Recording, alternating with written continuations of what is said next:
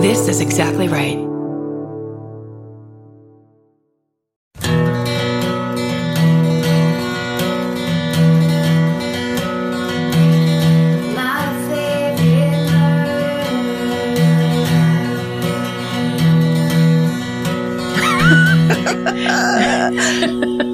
Hello. And welcome To My Favorite Murder. That's Georgia Hardstark. That's Karen Kilgariff. And this is a true crime podcast with comedy elements. That's exactly right. Boom, boom, boom. That's all our branding. You go first this week? You want to get right into it? No. Oh, how are you? I don't have anything else. I'm great. How are you? Good. Yeah, we're back in we're back in school, basically. Yeah. We're back in the old doing episodes. We don't have to be on tour, so we can focus on doing episodes. And still, yesterday I canceled because I was like, can we do it tomorrow? Yes. I don't feel like it today. I know. Please. But that's the beauty of being your own boss. Yeah. Is we can do whatever the fuck we do want. whatever the fuck we want to a point. To a point. And then Steven's like, you make it so that I need 8 hours to edit this show. Right. So please. Can I? Please? If you don't mind, what do you have this week? Anything going on? Personally? I don't know. I didn't write anything, did you? I didn't. Shit, I totally forgot. Things are very easy breezy right now. Yeah. Everything's just kind of chill.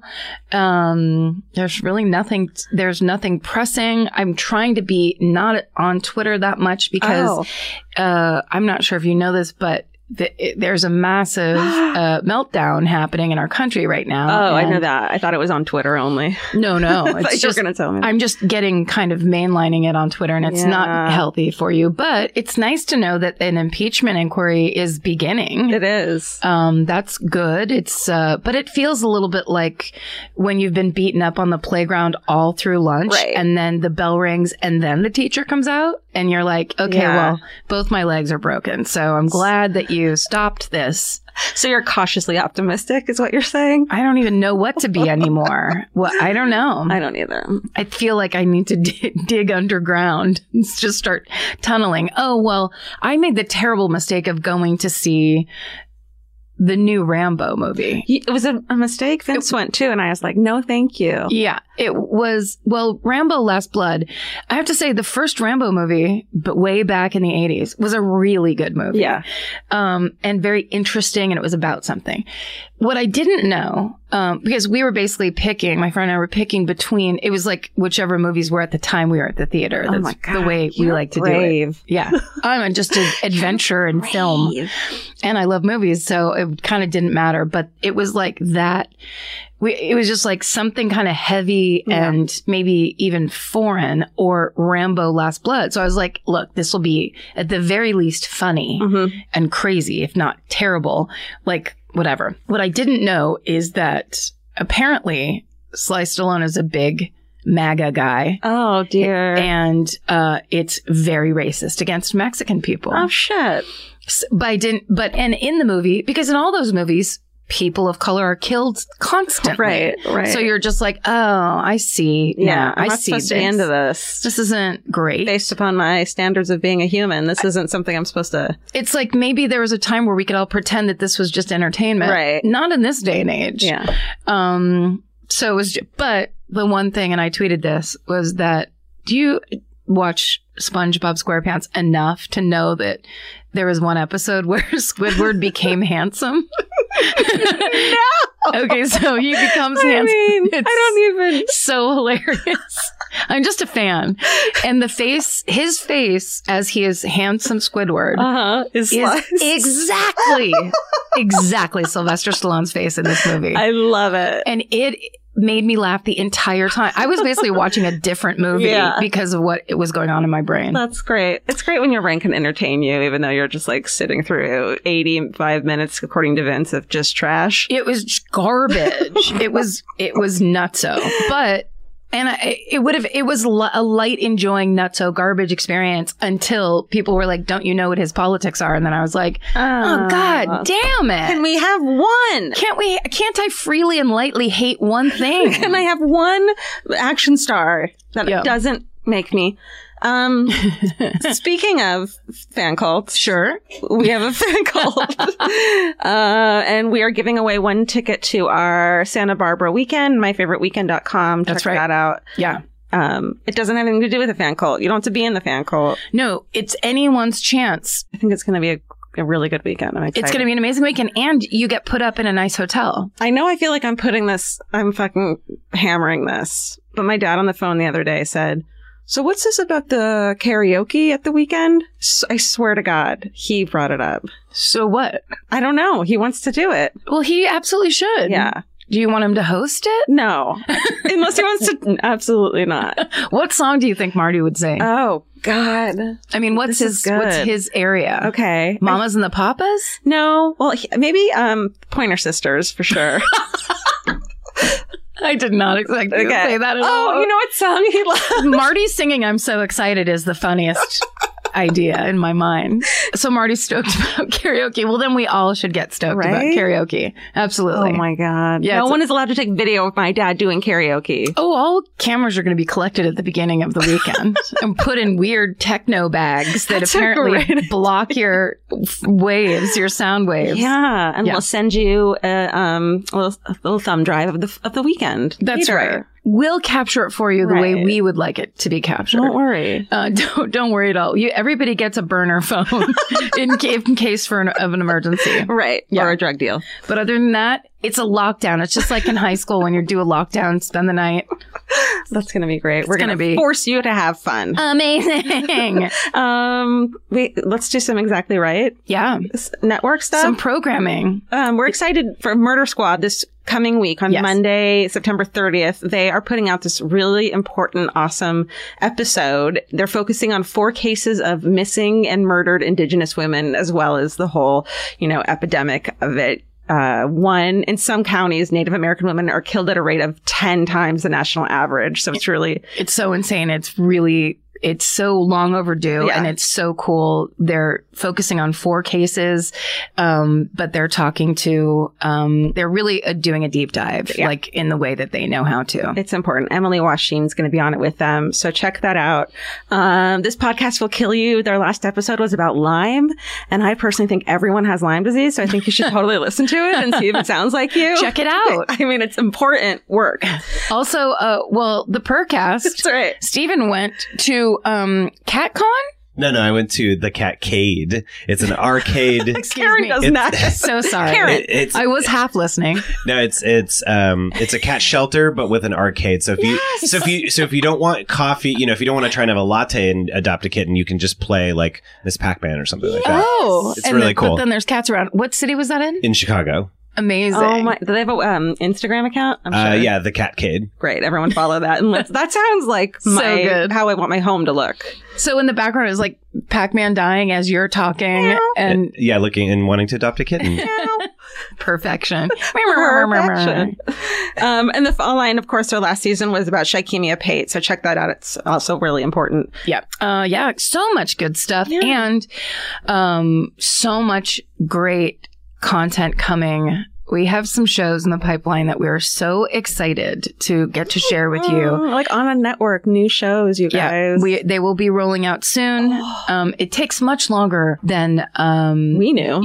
than we had anticipated in any way, but it's good because it's like, they got to set up all the business, they got to set up all the ads, it all gets taken care of. But when it does, we're going to roll out some hits for you guys. You guys. I think you're going to be very excited. Yeah. We're definitely very excited. Yeah, so make sure you subscribe to all the Exactly Right shows and network and shit, and keep an eye out for Yeah. new stuff. I mean, we'll be screaming it at you, so you don't really need to keep an eye out. We're not going to let it go. No. It's going to be something that we hound you about. Yeah, Just hammer. like it's the Marty with karaoke is how we're going to be about the new shows coming up on Exactly Right. I have a book recommendation. Do it. Should I save it for the end? No, really, just give it. You're all Okay. right now. I just found this book and I'm almost done listening to it. It was one of those books that I cleaned the house double time because I wanted to listen to it. Oh, nice. It's so good. It's called The Mars Room by Rachel Kushner. I just randomly found it at my bookstore, but I've been listening to it. Mm-hmm. And it's about a girl who gets like a 20-something-year-old normal girl who gets life sentence for 2 life sentences for a crime she committed, and it's all these stories around it, and I can't fucking stop listening to it. Is it a novel or is it real? It's a novel. Okay. And it's like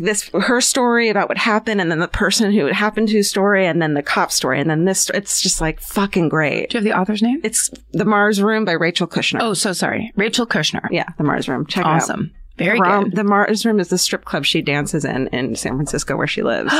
And that's where it all begins? Uh-huh. Wow. It's fucking good. Set in San Francisco. Yeah. And in prison.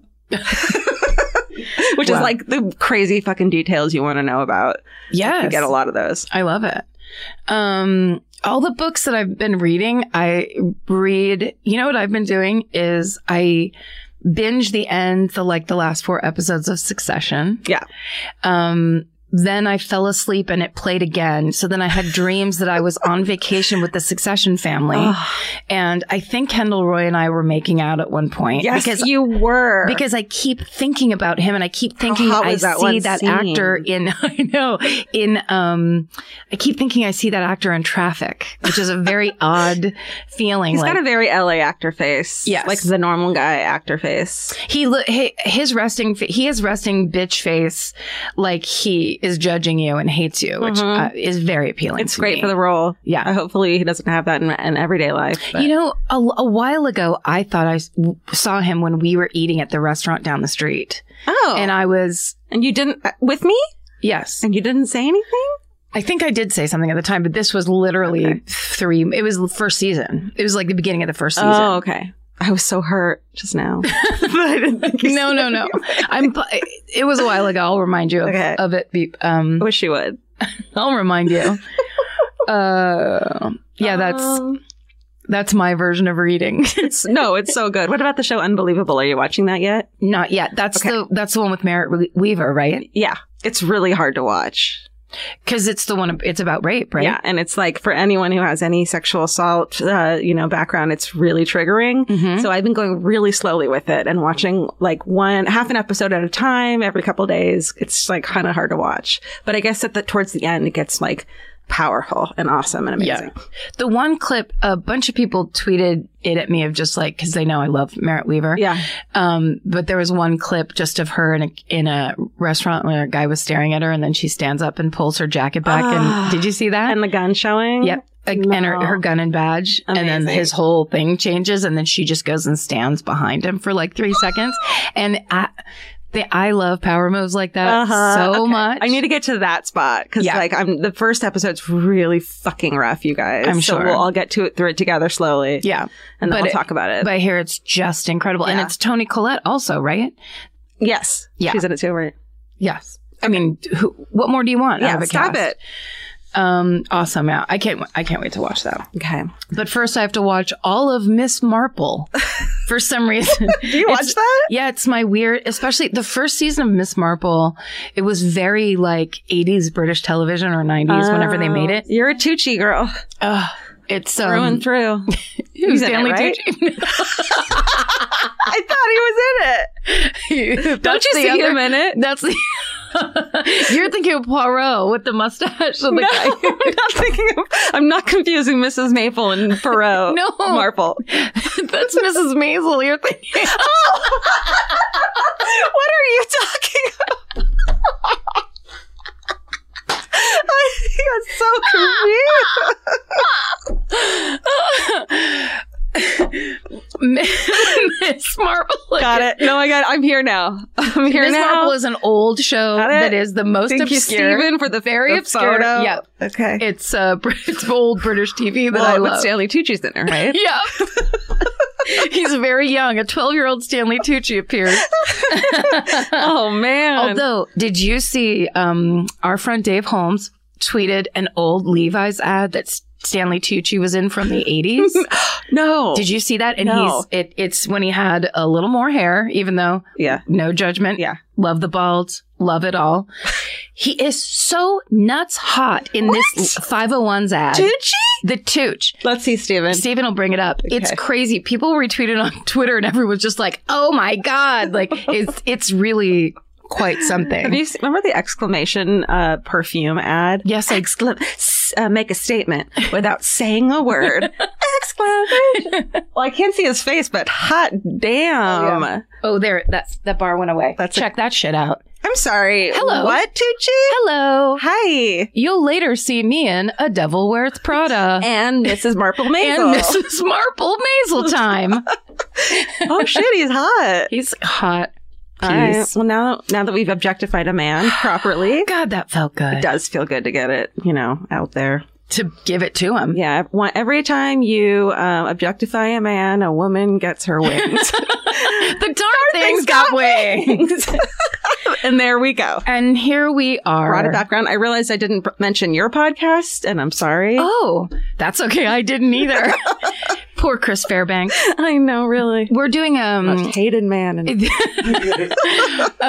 We are doing an episode. So we record this Friday. Yeah, we're talking about Do You Need a Ride, of course. Yeah, Do You Need a Ride? The mobile podcast, right, unlike any other, where Chris and I and Stephen drive around Los Angeles, usually with us, sometimes with a guest. This Friday, we're waiting for Chris's permission. I was like, Stephen, text Chris really quick and see if he's okay, and then we'll announce it. But basically, the idea is... Yeah, he said yes. He's good. Good. All Good right. news. Okay. Then yes.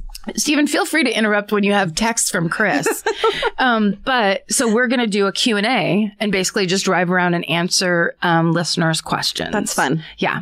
I've already seen a lot of people want to know if they can date Chris or if he would date a listener. Wow. Uh-huh.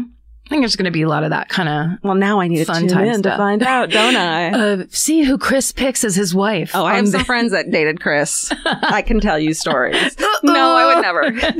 He's an angel. Hey, Karen, you know that feeling when you're stressed out and your heart starts to pound and your mind is racing? I do. I know it well. Well, while there's no cure for stress, therapy can help shape your response to it. And since May is Mental Health Awareness Month, there's no better time to try Talkspace. When you sign up for Talkspace, you'll receive a personalized match with a therapist or psychologist, typically within 48 hours. Forbes rates Talkspace as the #1 online therapy platform, plus their licensed professionals are in network with almost all major insurance companies. Once you meet your therapy goals, or if you want to cancel for any reason, Talkspace will provide you with a prorated refund for unused time. I feel like these days people understand the importance of therapy, but the difficult part is just taking that first step. It took me months to make my first therapy appointment. I was so scared. I had a lot of ideas in my head about it.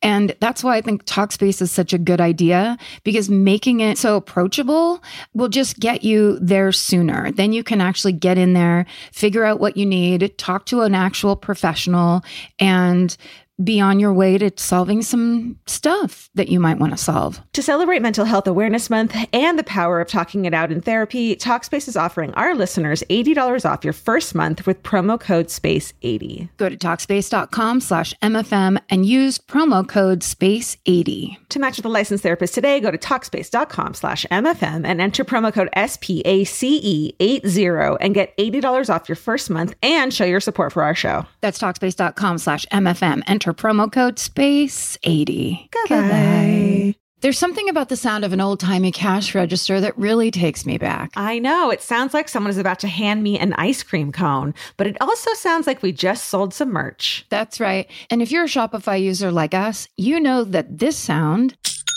means you just made a sale. Shopify has helped millions of businesses sell their products online, but did you know they also offer the same support for brick and mortar stores? From accepting payments to managing inventory, they have everything you need to sell in person. So give your point of sale system a serious upgrade with Shopify.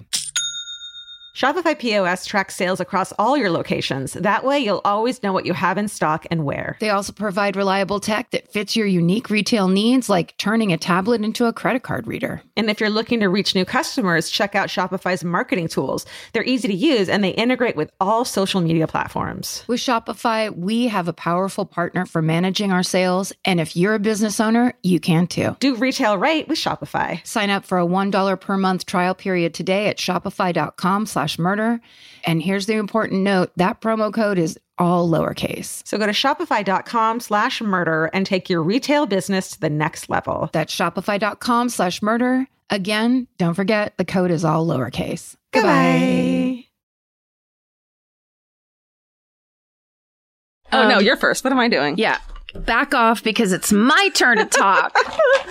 Okay. I did a thing this week that I am so excited about. Oh, my God. Because you know what it is? It's breaking news. I'm about to give you No, you're not. a news report. And all of this, I will preface this by saying, first of all, here are the sources: the Washington Post, the Daily Mail, the New York Post, Elle Magazine Online. All the greats. All the greats that you go to for your news. Daily. But this story was broken by a local Indiana news station, a WISH, Channel 8. Oh, that good old ISH. WISH. WISH. Wish. Wish. Oh, I get it. I bet they do something like that in their ads. Wish. Yeah. It's a story that a listener tweeted at me and said, could you do a deep dive on this? The answer is always no. That's virtually impossible. But I will retell you the story based on what other people have said. That's what this podcast is. We are as shallow as they come. That was Samantha Fong is the person who tweeted and asked for that. Thank you, Samantha, at Sam Fong with 3 G's on Twitter. All right. And then she sent me this article, which was from the Daily Mail, which is where most of the like quotes and most of the one side of the story is from, because one person talked to the Daily Mail. And this is fucking nuts. So, and I know the answer is no, but I ask you anyway. Okay. Did you ever see the horror movie The Orphan? No, which one's that? Okay, that's the one where a couple adopts a little girl, and then her behavior becomes odd and erratic, and slowly but surely they find out that she's actually a grown woman posing as a child. Well, it's happened in real life. No. Are you ready for the alleged real life story of The Orphan? Yeah. Okay. I'm scared. All alleged. This is the majority of this, and I'm going to say it the whole time. The majority of this is very one-sided. The actual not child, adult, adoptee doesn't have a say. Right. So this could be very biased and very skewed. Okay. And we want to start say that from the beginning. Okay. Or she's a baby and can't speak. She's alleged, when this all starts, well, let me just get into it. You know what? Get into it. Let me tell you the whole story and paint you the picture, because I truly, even just as this story broke, when WISH broke this story, the first portion of it was plenty, because they broke the story on September 11th, and it was that a couple had been accused of abandoning their adopted daughter by leaving her in an apartment they had rented for her in Lafayette while they moved to Canada. Okay. So that was the breaking story. And people are like, what the fuck? Well, since then, it's developed into what one can only call a bizarre case of they said, she said, and also almost exactly the plot of the movie, The Orphan. So let's start.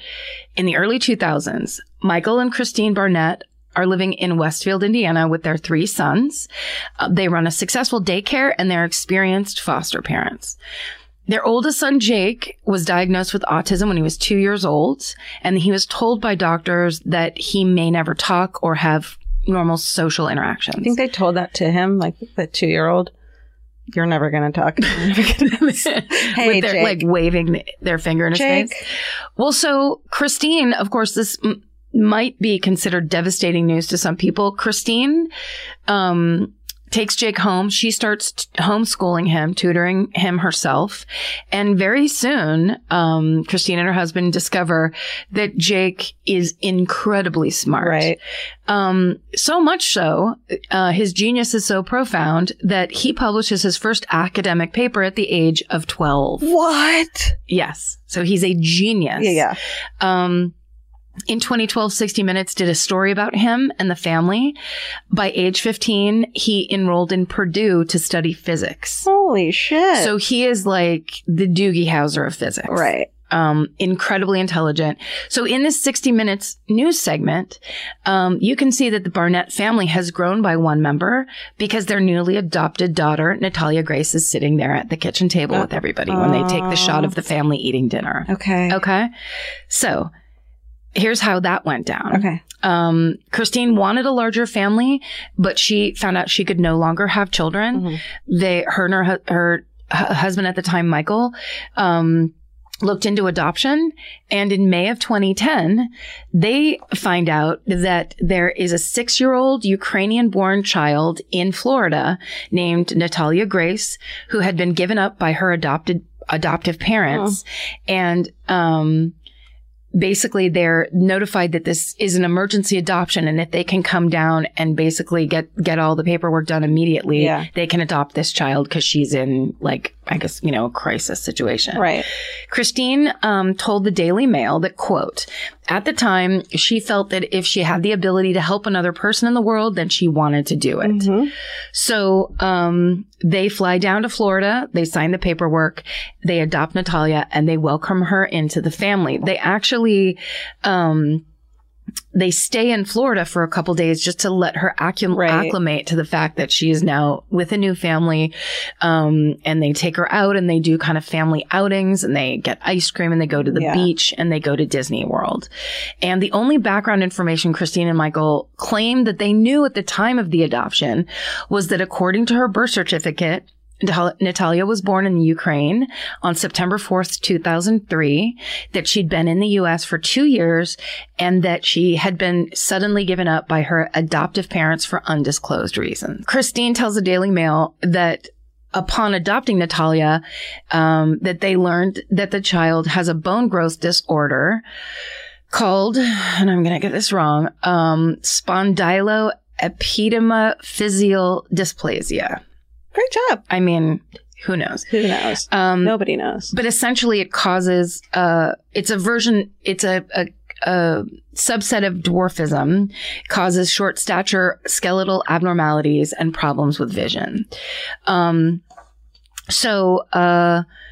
Basically, they find out that she can't walk because of this disorder. And they're like, fine. So when they go out to all these places and are, you know, kind of doing stuff around Florida, they just carry her everywhere. So the day they go to the beach, they get down, you know, they're down near the water, and they're putting all their stuff down, and the boys have gone down into the water, and they tell Natalia she has to wait a second because the parents are trying to get their stuff together before they bring her down into the water. Natalia jumps up and runs down into the water herself. So that startled the Barnetts, and it would be just the first of many surprises. Christine also claims that later she was giving Natalia a bath when, quote, I noticed that she had full pubic hair. I was so shocked. I had just been told she was a 6-year-old. It was very apparent that she wasn't.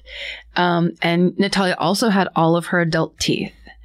Christine claims Natalia was not interested in dolls or toys, and that she preferred hanging out with teenage girls, and had a very mature vocabulary, did not have a Ukrainian accent.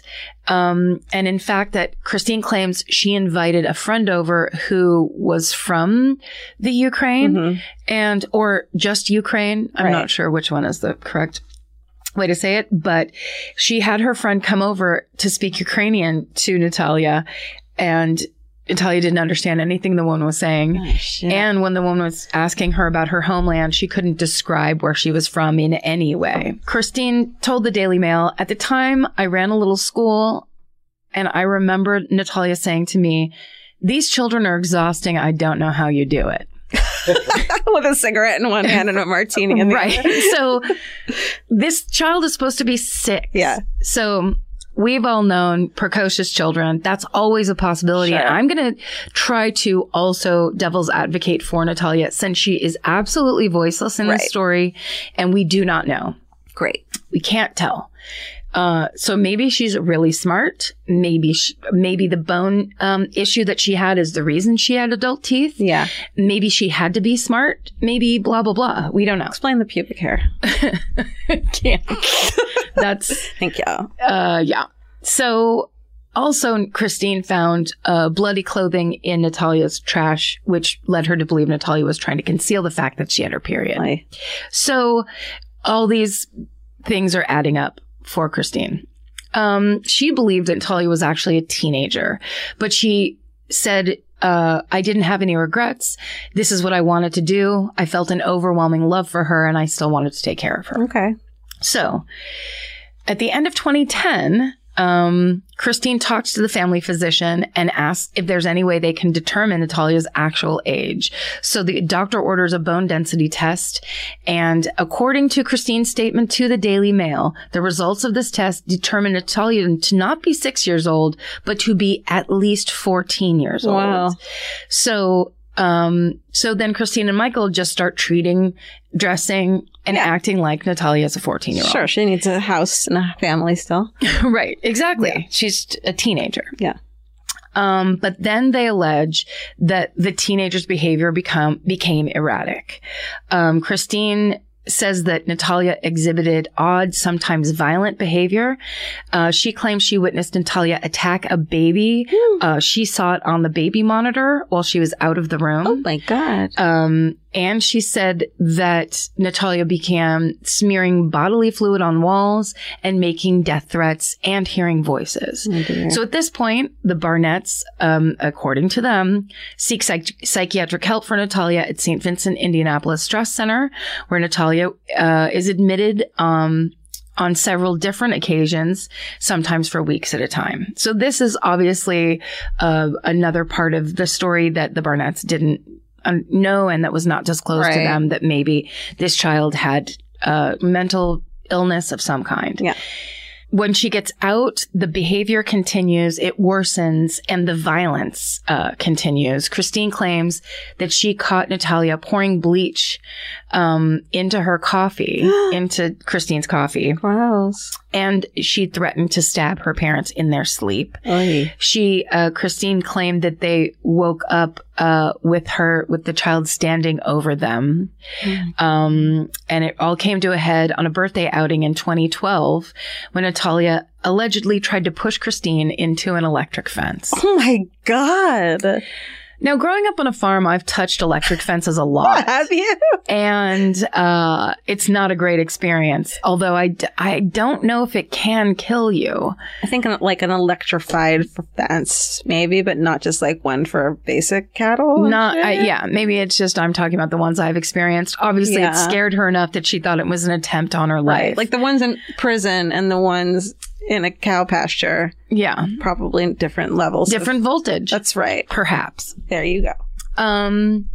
But this action prompts the Barnetts to admit Natalia to a state-run psychiatric unit, claiming that she poses a threat to others. Yeah. So, which, if all that happened, makes sense. Right.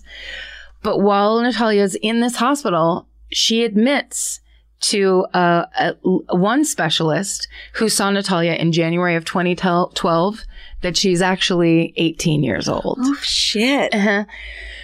And the Daily Mail claims to have the paperwork that confirms that statement that was provided to them by Christine Barnett, but it hasn't been made public, so it's still hearsay. Uh-huh. The most concrete statement that's currently on record comes from the Barnett's primary care physician, Andrew McLaren, who says in a March 2012 letter that Natalia's 2003 birth certificate is clearly inaccurate and that Natalia has, quote, made a career out of pretending to be a child. Oh, creepy. So, in June of 2012, with the backing of several medical specialists, the Barnetts successfully get the Marion County Superior Court of Indianapolis to get Natalia's birth certificate revised. So, based on the medical evidence, they determined Natalia was actually born in September of 1989. Holy shit. And that changes her age from 8 to 22. Oh my God. So according to the Daily Mail, medical staff at Indianapolis's LaRue Carter Hospital claimed that Natalia, quote, described to them. So this was when she was in one of the psychiatric stays that she had. She described to them how she tried to kill family members and had no remorse about it. And she allegedly told them that it was, quote, fun. Ugh. So in August of 2012, Natalia is discharged from the psychiatric hospital, and because she's now legally an adult, she is housed in an apartment under the care of Indiana State healthcare provider Aspire Indiana. So that must be like a halfway house for people who have mental illness and might need a little extra help. Right. Sounds like. I would imagine. That's my editorializing. According to Christine, the Barnetts also helped Natalia get a social security number, apply for benefits, including food stamps, and get an an ID. But Natalia allegedly causes so many problems at this new apartment that she gets evicted. The Barnetts claim that they stepped in once again, renting Natalia another apartment in Lafayette and working out a plan to help Natalia earn her high school diploma and study so she can study cosmetology. Still helping her and everything. Yes. Wow, these are okay. According to them, they're with her all the way. Okay. Christine tells the Daily Mail that she co-signed the lease and paid rent up front for a year. She says, I did everything you would do when you send a child off to college. I helped her with groceries. I bought furniture at Target for her. I was optimistic. She had a concrete plan for her life. She was on food stamps. She had a Social Security income for the rest of her things. She had demonstrated she was able to live. Mm-hmm. So in 2013, despite this kind of chaotic situation with Natalia, Christine Barnett finishes writing a parenting book about her experience with Jake called The Spark, A Mother's Story of Nurturing Genius and Autism, which actually went on to be critically acclaimed. Wow. Which is also kind of amazing that she got that done. Yeah. Basically simultaneously. Yeah. But it doesn't mean that she's telling the truth. Okay. Confident that Natalia can now fend for herself, the Barnetts moved to Canada so that Jake can attend the Perimeter Institute for Theoretical Physics in Waterloo, Ontario. Shit. So they move up there and leave Natalia in her Lafayette apartment. Yeah. So at this point, according to Christine, Natalia cuts off communication with the Barnetts. Christine tells the Daily Mail she suspects Natalia may have gone off her medication, was possibly working on conning another family, according to Christine, into thinking that she's a child so she can get adopted and taken care of again.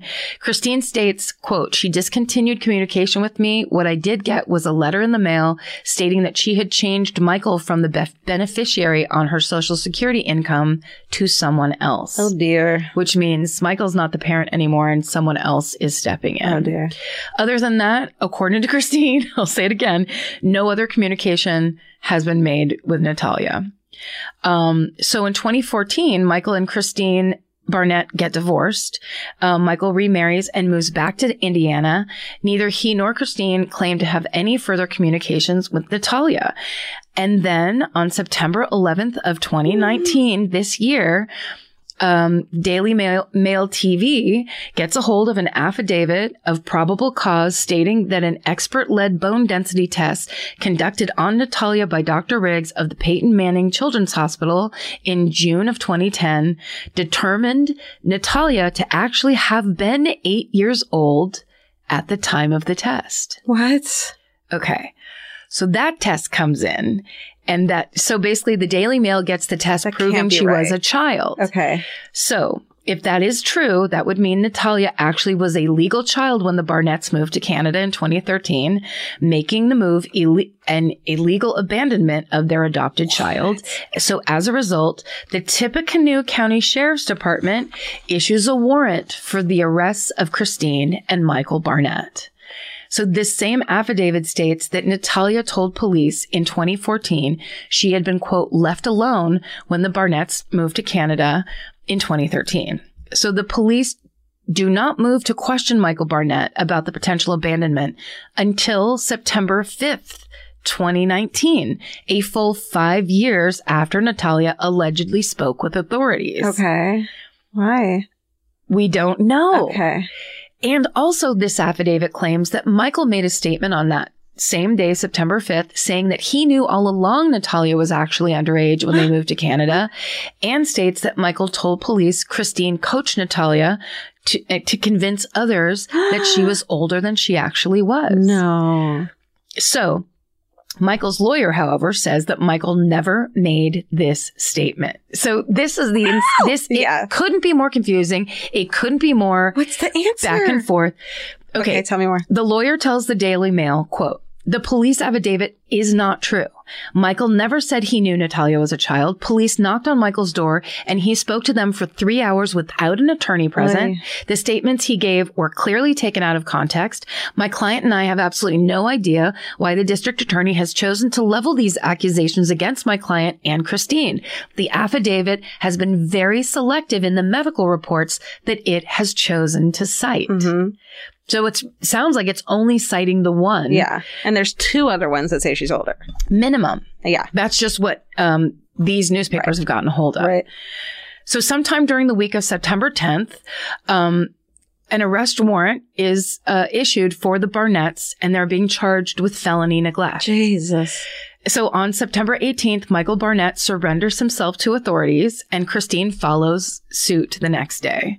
Michael is released shortly thereafter on $5,000 bail, and Christine is released on $5,500 bail. Mm-hmm. The case is ongoing, but Christine adamantly proclaims her innocence publicly and to media outlets like, obviously, the Daily Mail, mm-hmm. and so does Michael via his attorney. And at the time of this recording, no one knows where Natalia is. Attempts to track her down have been unsuccessful. Holy shit. And that is this fucking breaking news story that is happening right now. Oh my God. And it's basically this really over the top, hard to believe choice number 1, which is a 22-year-old is posing as a 6-year-old to get people to adopt her and take care of her because she is mentally ill in some way. Yeah. Or a family adopted a 6-year-old and then couldn't deal and rented her an apartment when she was maybe somehow the numbers are weird. The numbers are weird. 8 or 14, or is she older than that? So if she was 8, when she was 8, they were like, we suspect she's older than 8. Right. So can you do a test? And they're like, she's definitely older than 14. Right. So so according to that one medical report, she's never in this whole case, according to that one doctor, been younger than 14. Yeah. She's always at least been a teenager. Yeah. But which would make it not illegal that they left her behind. But if it wasn't the case. Right. Because that was a couple years later. But she may not have been 18. Right. But it's all very vague. Yeah. Yeah. So it's just like, we don't know. And to me, the very interesting thing is, does the divorce come into play somehow? Oh, yeah. Is someone, because up until that point, Christine Barnett was how she was known basically in the public eye was this unbelievable mother who had basically tutored and homeschooled her son and exposed his genius, and basically wrote a book about how if your child is diagnosed with autism, that's not necessarily a bad thing, which inspired tons of people and meant the world to tons of people. And that same person is this person who's like being charged with felony neglect and would just leave a needy child on her own. Well, we don't know. We know the very basics of someone. We know the basics, and we just know this is still a breaking story. Oh my God. But how crazy. It's crazy and creepy, and I want to know the answer. I need to know so much more. Keep it going. You guys, we'll text all of you the article that breaks when we find out. We're all going to be breaking this together as a family. By speculation. Let's, it's fascinating. Yeah, that's good. And good one. Crazy. And it's current. That's we don't do that ever. Oh, and sorry. I just remembered this because this just happened today. Yeah. Our friend Dr. Malachi Love Robinson got out of jail today. That's right. He got a couple episodes back. Yes. So people kept tagging us. He's out. And on to a better life. Well, I hope he does good things. I hope he does good things. I hope Natalia's safe. Me too. And okay. And it isn't the extremely creepy A or B version. Either way, it sucks. Either way, it's awful. Yeah. Georgia, have you ever been blown away by the most simple dish at a restaurant, like perfectly scrambled eggs? Oh my God, yes, Karen. And then all I want to do is make that dish at home and eat it every day. Well, you probably could, as long as you have the chef's secret ingredient, Made In cookware. Made In was created to bring restaurant quality performance kitchenware to home chefs around the world. For years, they've built their business by supplying restaurants and top chefs with high-end cookware. Some of Tom Colicchio's most treasured dishes at his restaurant Craft are made in Made In. Whether you're cooking for professional critics or just the critics you live with, your meals will benefit from the quality of Made In products. Like their carbon steel cookware, it combines the best of both cast iron and stainless steel clad, so it's it's rugged enough for grills or an open flame. It's the MVP of summer cookouts and cook-ins. What I really love about Made in Cookware is that it actually makes something like having a Memorial Day barbecue much more convenient because you can keep everything on the grill. If you need to throw, say, a pan of garlic up on the top while you're grilling your steaks on the bottom, it's strong enough, durable enough to do that. If you want to take your cooking to the next level, remember what so many great dishes have in common. They're all made in. Save up to 25% this Memorial Day from May 18th through May 27th when you visit madeincookware.com. That's MADEIN cookware.com. Goodbye. If you're like me, you're always looking for a story to dive into. Whether it's a family drama or a mystery to solve, the key to getting hooked is the details. I need rich visuals and intricate storylines, and June's Journey has that and more. June's Journey is a mobile mystery game that follows June Parker, a daring young woman, on a quest to uncover the truth about her sister's murder. This is your chance to test your detective skills because you'll play the game as June herself. Explore beautifully designed scenes from the 1920s, like lavish estates and gardens, and don't forget to keep an eye out for hidden clues. There are twists, turns, and catchy tunes, all leading you deeper into the thrilling storyline. And if you play well enough, you could make it to the Detective Club. There, you'll chat with other players and compete with or against them. June needs your help, but watch out, you never know which character might be a villain. Shocking family secrets will be revealed, but will you crack the case? Find out as you escape this world and dive into June's world of mystery, murder, and romance. It's all just one tap away.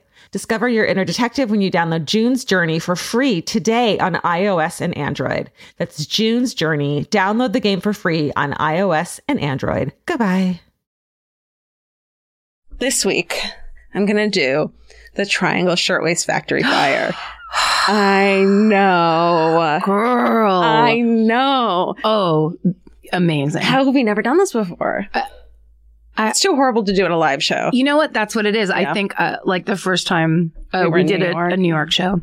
Yeah, I thought of it and then was just like, yeah, that's a tough one. And But it's what a great timely. It's an incredible story. I, of course, learned so much more about it than I had ever even known, and the details are fascinating. There's 100 fucking million places you can find out more about this. I found out from historydoctor.net, history.com, a podcast called This Day in History Class. Oh. The National Museum of American History website. And then there's two really good documentaries about it. One is, I think, where I first found out about it, the American Experience episode, which is that fucking incredible show on PBS. You guys watch them all. And then there's another one you can find on YouTube called Triangle, Remembering the Fire. Oh, yeah. And it's really good. And there's like a ton of footage and photos and awful fucking shit you can see from this, like more than I ever knew. So here we are. It's the early 1900s. What's up? Here we go. Was it the turn of the century? It's the turn of the century. Oh, it's the turn of the century. Okay, in the background. The Triangle Shirtwaist Factory is located on the top 3 floors of a building called the Asch Building, ASCH. It's one of the city's newest skyscrapers. It's 10 fucking floors. Like, that's what time of the year. And people would walk up to it and just scream because it was so high. What? That's right. So it's like, it's pretty new building and modern. It's not like one of those shitty tenements where people had to work. It's on the corner of Green Street and Washington Place in New York City. So it's Greenwich Village, and it's like a block away from Washington Square Park, which is the beautiful park. The Triangle Shirtwaist Factory employed mostly women, and those women were young immigrants, mostly Italian and Jewish. Nearly all the workers were basically teenage girls who didn't speak any English, who worked 12 hours a day, 6 days a week. It was cramped lines of sewing machines. You know, all those black and white photos you see of like women at their sewing machines with their fucking head down and sewing and shit. And it's just like hundreds to a room. It's that. Yeah. The work was repetitive and monotonous, and the conditions were made so that the most output could be done for the least amount of money. Of course. And if you're wondering what a shirtwaist is, what a weird word. Okay. It's basically a woman's blouse. The style is a feminine version of a men's button-down shirt. It's like Seinfeld's puffy shirt, you know? Yep. And it's a little tiny waist, and then the white billowing shirt that came out of it in the Victorian era. Kind of like what the Coca-Cola lady from the old Coca-Cola ads. He Exactly. was wearing. A Gibson girl shirt. A Gibson girl shirt, exactly. It's a staple of the ladies' wardrobe at the time. And the style also symbolizes female independence. And I guess it's because they didn't have to wear dresses anymore. Like wearing a shirt and a skirt was like a big fucking deal. Yeah. Yeah. Okay, that makes sense. Right? It's like, oh, we're workers. We get to wear, instead of pants, a skirt. Yeah. It's not the same. So it symbolizes female independence and the new woman, combining new and old fashions. It becomes hugely popular. There's like 500 factories that make them in New York City at this time, and symbolizes the working woman wearing fashionable shirtwaist, becomes an iconic image of the women's rights movement. So all those picketers and shit. Yeah. So, because of their popularity and the demand is so high, it also, it totally changes the nature of work itself, the shirtwaists do, because of their popularity. It's kind of like how Ford did with his cars and the, what's it called, line? Assembly line. It's similar to that.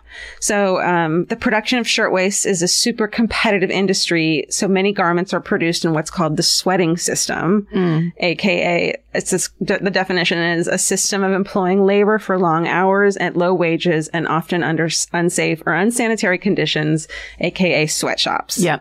So, in the Triangle, it was supposed to be a nicer place to work than the actual sweatshops because it was such a huge company, but it was still kind of, strict and not a fun place to work. They were still exploiting their workers. Exactly. The way it worked was that, the business owner, so whoever owned the Triangle Shirtwaist Factory, which we'll get into, those owners would then get subcontractors to hire people, and those subcontractors only got a certain amount of money from the business owners, so they only had a certain amount of money to pay the women, and they just cut corners and tried to get a profit as much as they could. So it was just really shitty. And they can pay whatever they want, so they get low wages to make the most profit. And then to be competitive in the industry, owners cut prices on everything, and it leads to low wages for the workers.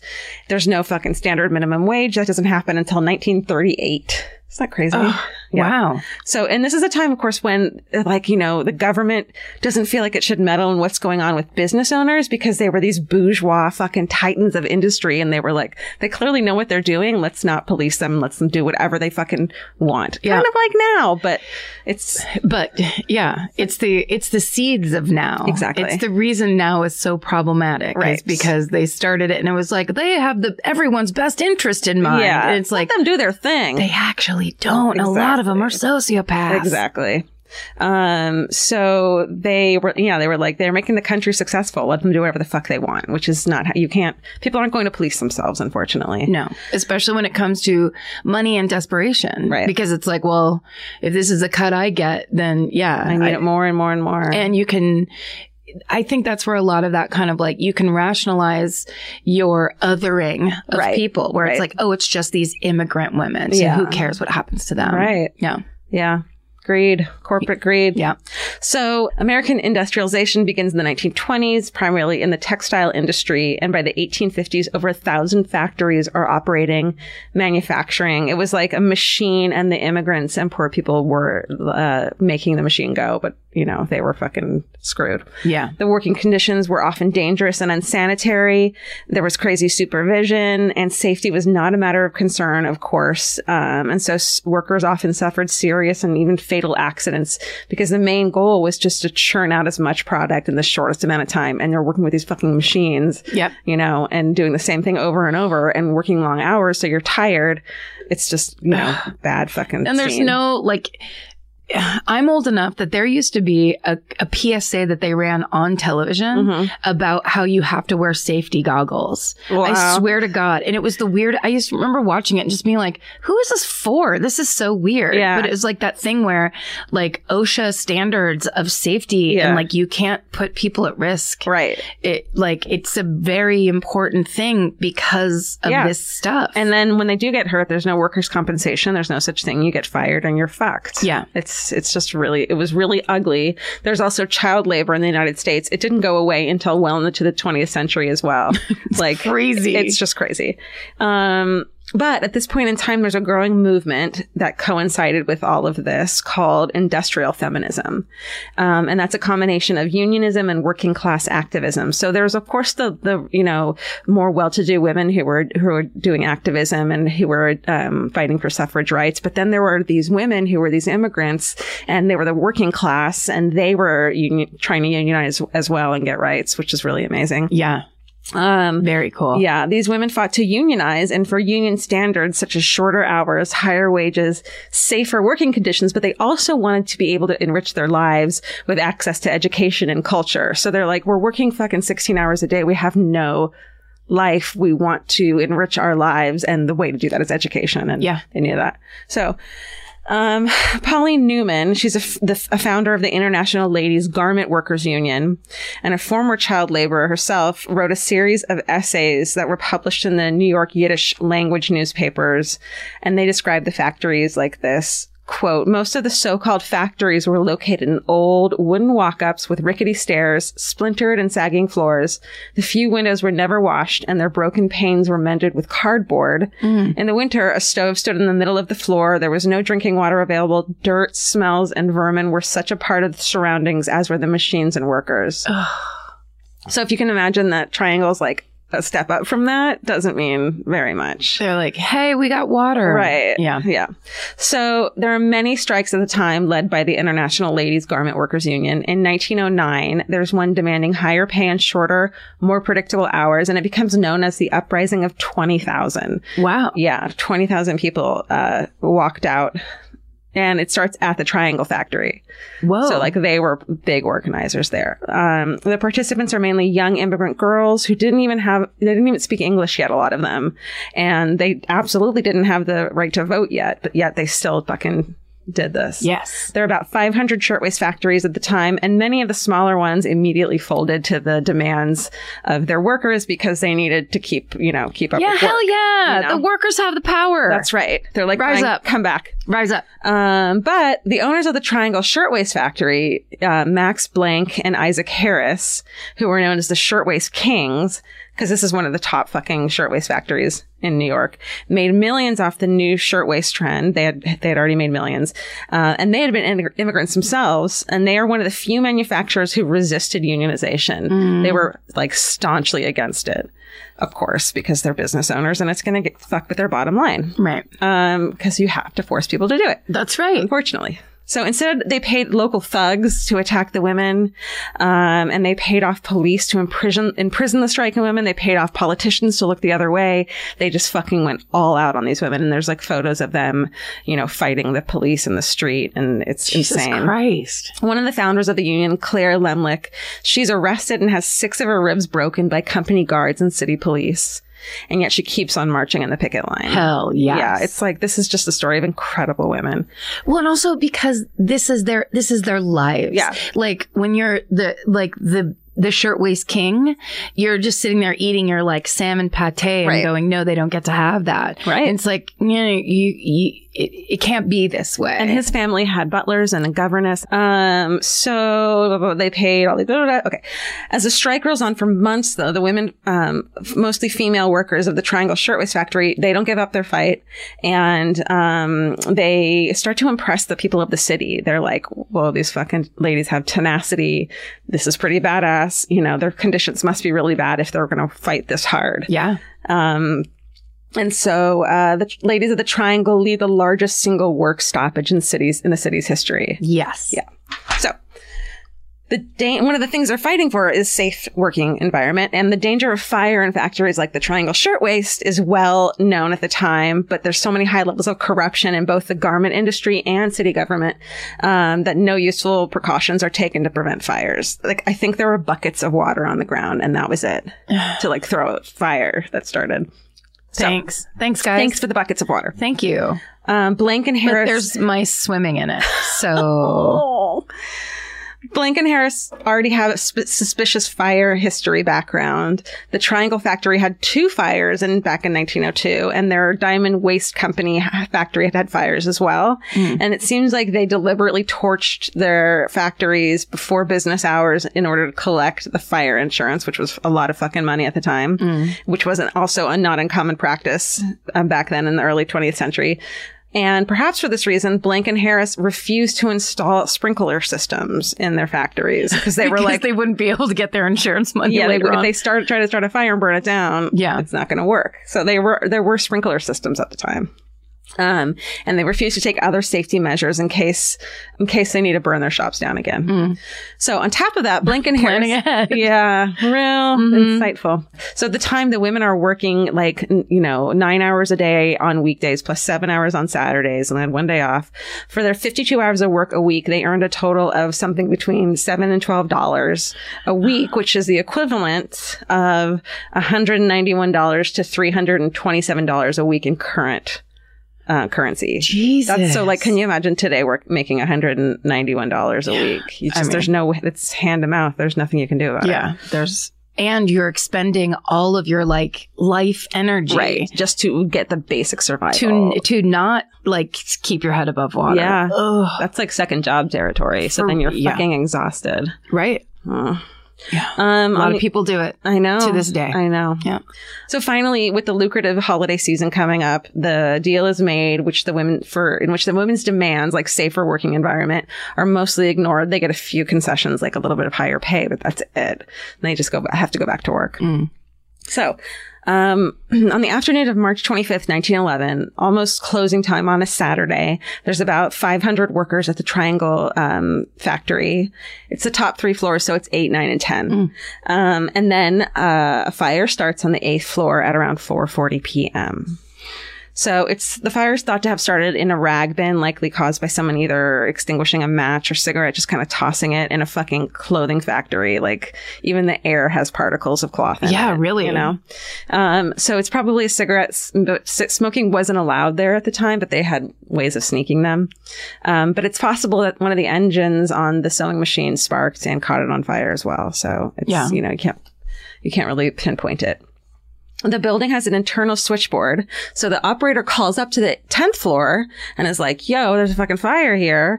Get out. So many of the 10th floor employees, including one of the owners, Max Blank, who was there, and 2 of his daughters, who were aged 4 and 12, they had happened to stop by to see him with their governess. Ooh. And they were on the 10th floor. So they all run up to the roof. It's about 60 to 80 people who go to the roof. So, for some reason, though, no one warns the nearly 300 Triangle girls, which is what they were called, at the sewing machines on the 9th floor. So they call it to the 10th. I think the 8th must know. No one tells the girls on the 9th floor. According to survivor Yetta Lubitz, the first warning of the fire on the 9th floor is the fire itself. And there's some, I know I hate reenactments, but the American Experience episode and the Triangle Remembering the Fire have some, it's really intense. Yeah, I bet. So pretty quickly the fire spreads. The building has 4 elevators. With access to the factory floors, but only one that's fully operational. Yeah. But in fucking crazy, a heroic feat, the workers, of the two elevator workers went up and down as many times as possible, trying to save as many women as they could. So there was room for 12 at a time on the elevator, but they crammed in as many as possible, went back up and down 3 times. And finally the cables weren't working anymore and they couldn't go back up. But they saved so many lives that day. There's 2 stairways down to the street, and one is where they enter and exit every day. But the other one is locked. One of the exits, because one of the owners was paranoid about workers' theft. So they'd look in their pocketbooks every day when they were on their way out, which you can get a scrap of fucking cloth. Fold my shirt up real small. Teeny tiny. Wouldn't you? If you worked there, you would fucking hate shirtwaist shirts. Oh, yeah. You'd never want to wear them. You'd be like, take that off. You'd blow your nose at the end of the day and it'd be like tiny shirtwaists. Horrifying. residue. Yeah. So one of those is locked. The other one opens like inward, which is not good. The fire escape is so narrow that it would have taken hours for all the workers to use it, even in the best circumstances. So workers inside, of course, fucking panic. They're pushing. They run to the exits all at once. A manager tries to use the fire hose to extinguish the flames, but the hose is rotted and its valve is rusted shut. So even the precautions didn't fucking work. Yeah. And that's like 300 women fucking losing their shit. One of the women is talking about leaping from sewing machine table to sewing machine table, like that time in those big skirts and shit, just trying to get away from the fire. Oh my God. It's terrifying. Oh, because it's coming up underneath. Yeah. Oh God. So meanwhile, back on the roof, the 10th floor, 60 to 80 people on the roof. So the adjacent building is part of New York University. So there's like the law professor and his students hear the screams. They see the fire. The building's a little higher than the Ash building. So the students grab ladders and lower them down. And everyone on the roof manages to survive. No way. Yeah. Ooh, that gave me weird chills. Because you're not supposed to go to the roof in a fire. And like normally that wouldn't be the way out. No, they all survived. And also I just thought about whatever the distance was, however close or far those two buildings were, you're climbing across a ladder 10 stories up. Dude, that must have been. You're like, please hold on to this. Please hold this. Okay. Yeah. But the people on the 9th floor, of course, are not so lucky. The shop floor is completely packed with sewing machines. There are about 300 machines on the floor. For those who can't make it to the roof or to the elevators, they flee down the stairwells, but they run into locked doors and end up swallowed by flames. So it's just women fighting at a locked door, which is just a fucking horrifying to imagine. But by the time the firefighters arrive, women are standing on the window ledges or are seen pressing against the windows on the 9th floor. The firefighters get out their ladders and reel them up, and they only go as high as the 6th or 7th floor. No. I know. It's just like one thing after another of like ways they could have been saved and weren't. So, okay, at this point, it's a Saturday afternoon. It's a beautiful day. It's right by Washington Square Park. It's in the shopping district. People are shopping. People are out picnicking, and they see the smoke, and thousands of people are now watching this happen. Oh, no. Yeah, it's like, I think maybe one of the reasons that people probably all knew someone who saw it and could testify to what a fucking horrible nightmare it was to watch. Right. And then people start to jump from the windows.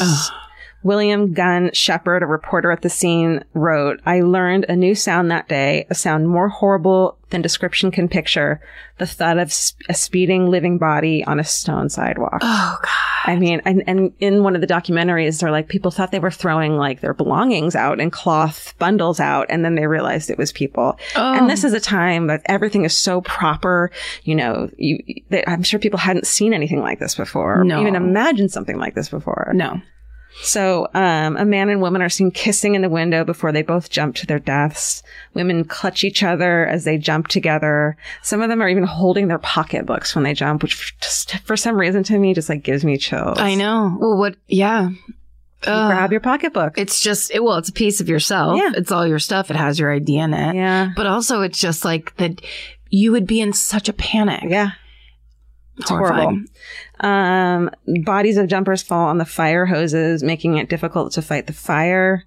And a life net is unfurled to catch jumpers, but 3 girls jump at the same time, ripping it. So like nothing is fucking working, and everyone is helpless. Yeah, and it's horrifying to the crowd. Okay, so it's a single fire escape. They were supposed to put in a 3rd stairwell, but they like bribed city officials to just have a fire escape instead at the Ash building. So it was flimsy, it was poorly anchored, and it might have been broken before the fire. Soon it twists and collapses from the heat and spills about 20 victims nearly 100 feet to their death. I know. I'm sorry. I mean. And the remainder just wait until smoke and fire overcome them. It's a horrifying fucking thing. Within 18 minutes, it's all over. Whoa. Yeah, the fire's out. Well, because it was like a tinderbox. It just went up. Yeah. Yeah. 49 workers are burned to death or die by smoke suffocation. 36 are dead in the elevator shaft because they were jumping onto the cables trying to ride the elevator. I know.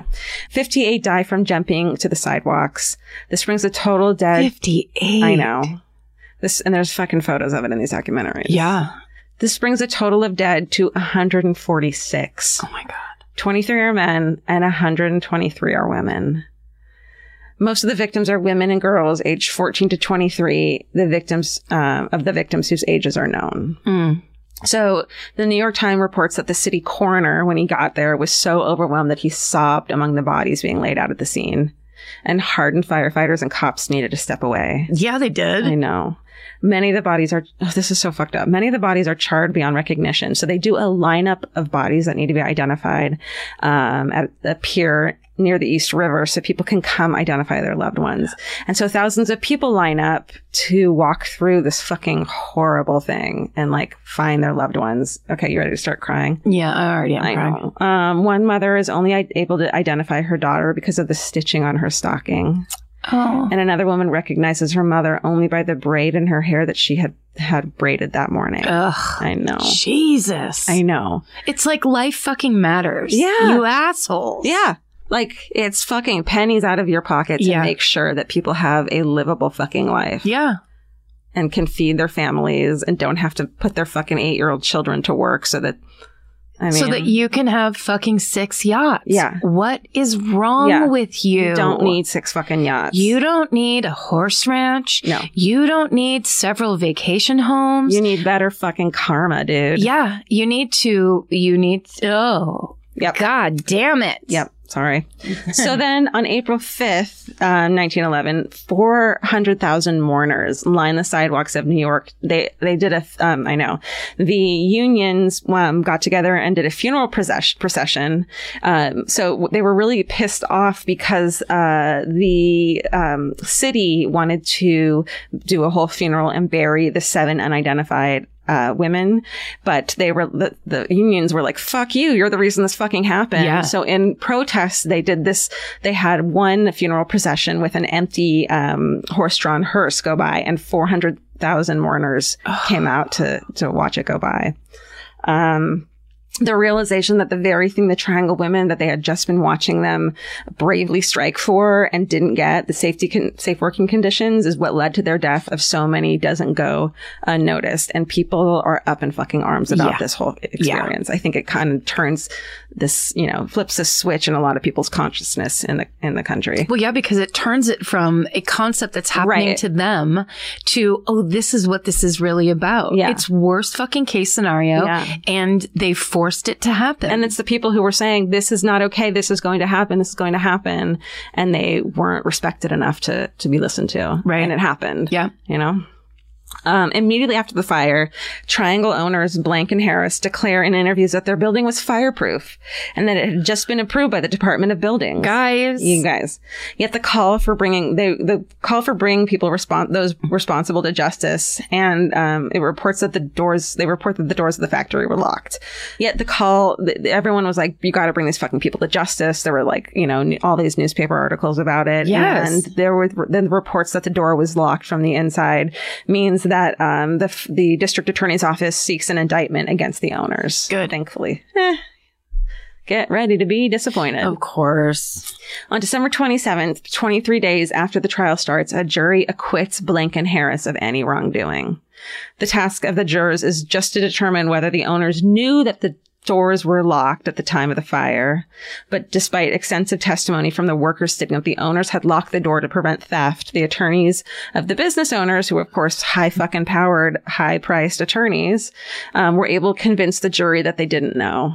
Grieving families and much of the public were fucking pissed and felt like justice hadn't been done. Like, these two guys were villainized. Like, they, rightfully so. They were villains. Yeah, because they were villains. Because that's the other thing that people always forget, is that that's the other side of it. Right. If you don't give people the basic human working conditions, it makes you the bad guy. Yeah. You are the bad guy. Yeah. You should go to jail. Yeah. 23 individual civil suits are brought against the owners of the Ash Building on March 11th, 1914. So 3 years after the fire, Harris and Blank settle and they pay $70 per life lost. $75, which is around $2,000 today. Jesus. So each family who lost someone, and of course many lost siblings and mothers, and one guy buried his wife and 3 daughters. Oh, I know. Shit. They each get about $2,000 in today's money, and that's just a fraction of the $400 per death that Blank and Harris were paid by their insurer. So they made money off of this fucking fire. They made a lot of money. They paid $75 and they got $400 per person. Burn in hell. That's right. Harris and Blank continue their defiant attitude toward the authorities. Just a few days after the fire, the new premises of their factory is found not to be fireproof, no fire escapes, and no adequate exits. So they're just like doing it around town. In August of 1913, Max Blank is charged with locking one of the doors in his factory during working hours.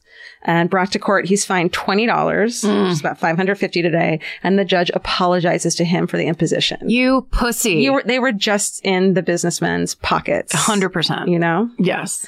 Crooked. Crooked. After the Triangle Fire, the Americans, there are some good that comes out of this, of course. Okay, good. I know. Because there's a lot of bad. It's fucking horrible. After the Triangle Fire, the American Society of Safety Professionals was founded in New York City on October 14th, 1911. The fire helped unite organized labor and reform-minded politicians, and the workers' union set up a march on April 5th on Fifth Avenue to protest the conditions that had led to the fire. It was attended by 80,000 people. Fuck yeah. Right. There's enough public support for the new workmen's compensation that's been previously struck down, and it's amended and enacted in 1913. So this leads to a fucking shit ton of reforms, and even, you know, the whispers of which we can still feel today in our ear. In addition, the state of New York creates a factory investigating commission to study safety, sanitation, wages, hours, and child labor in like sweatshops.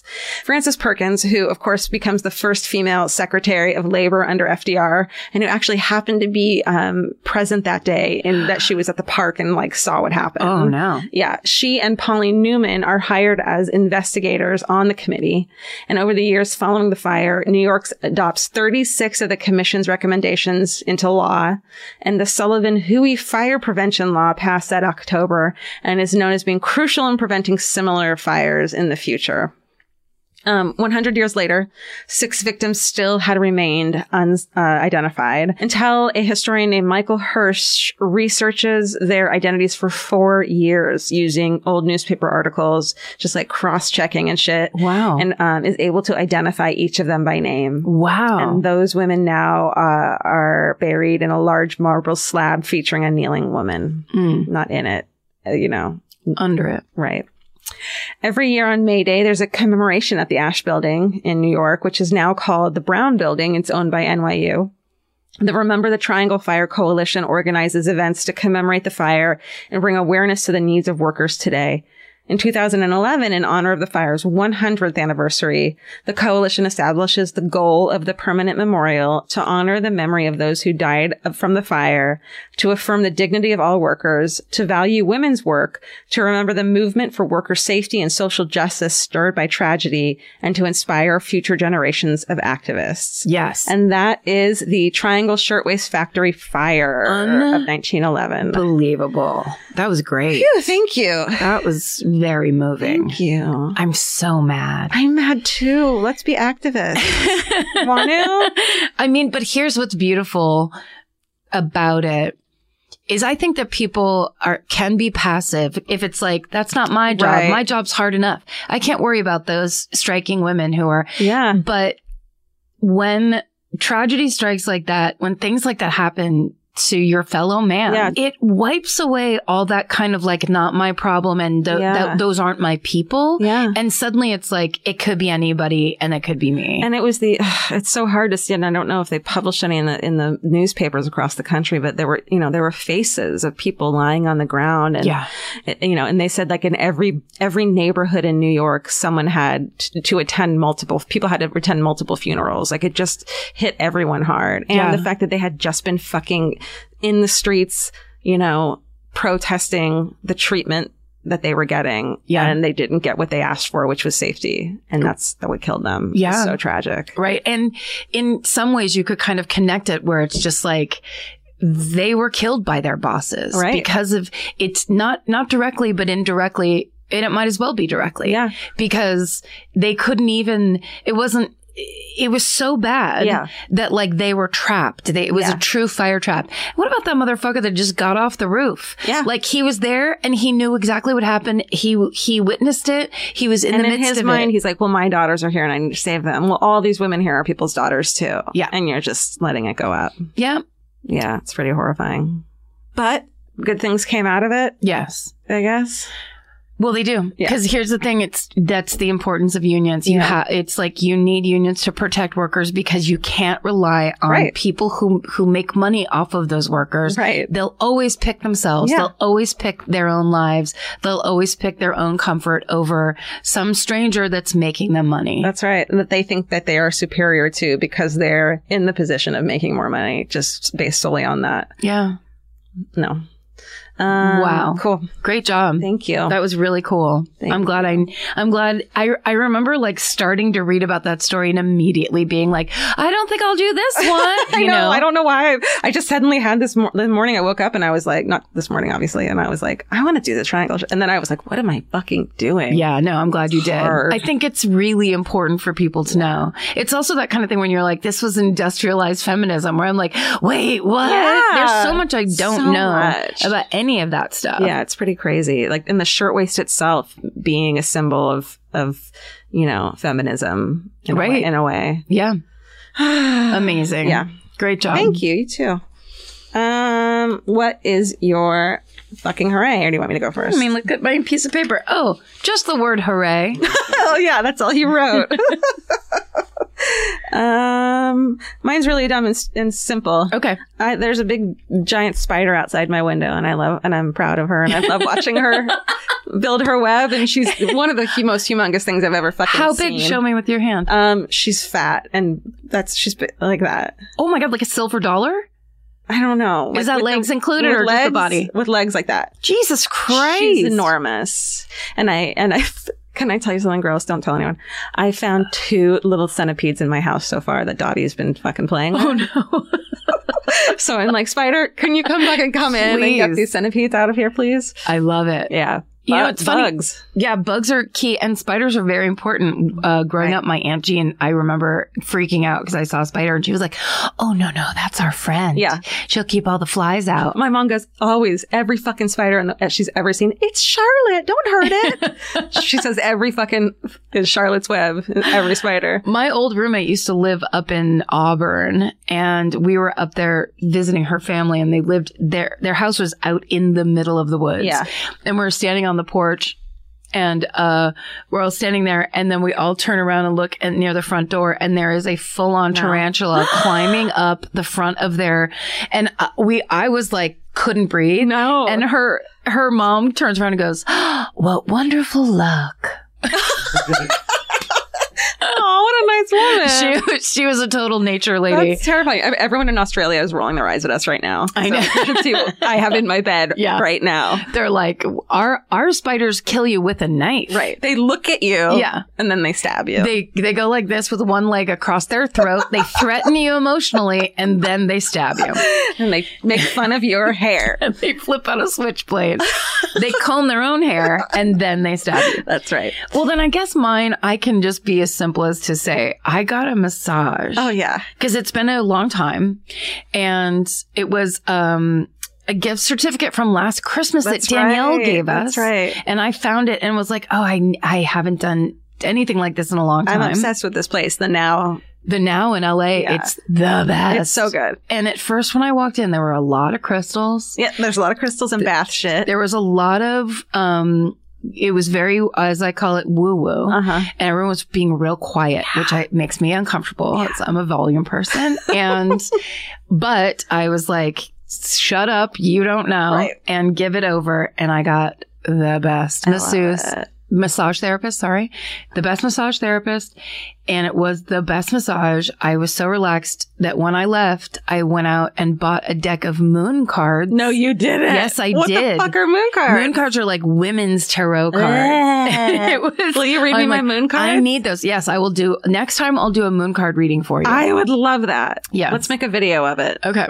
Yeah, we'll do that on for a fan cult. It's really, I really like it. But Anyway, That's great. it was just a good feeling. I also just remember my therapist tells me this all the time that, what does she call it? Skin starvation. If you don't get touched enough, if you're on your own a lot, make sure you get massages or something, because it's very important for human beings to have their skin touched. That's beautiful. It like releases certain chemicals. It's Yeah. the dopamine thing. It's all that whatever. But it's Yeah. really important for you. And it's easy to forget, because if it just doesn't happen, it doesn't happen. Yeah. And then when it does, you're like, oh my God, yes, I need to be back in this a mode. great point. Yeah. It's self-care. Do Learn it for you. It's self-care. The Reductress had a tweet this week, and it was, lady just keeps calling things self-care and sees what sticks. Calls everything she does self-care. I love it. Follow Reductress. They're hilarious. Thanks for listening, guys. Yes, thanks for all your support. Yeah, we appreciate you so much. You make our skin starvation go away. That's right. Emotionally. You make our endorphins tingle. That's right. Stay sexy. And don't get murdered. Goodbye. Elvis, do you want a cookie?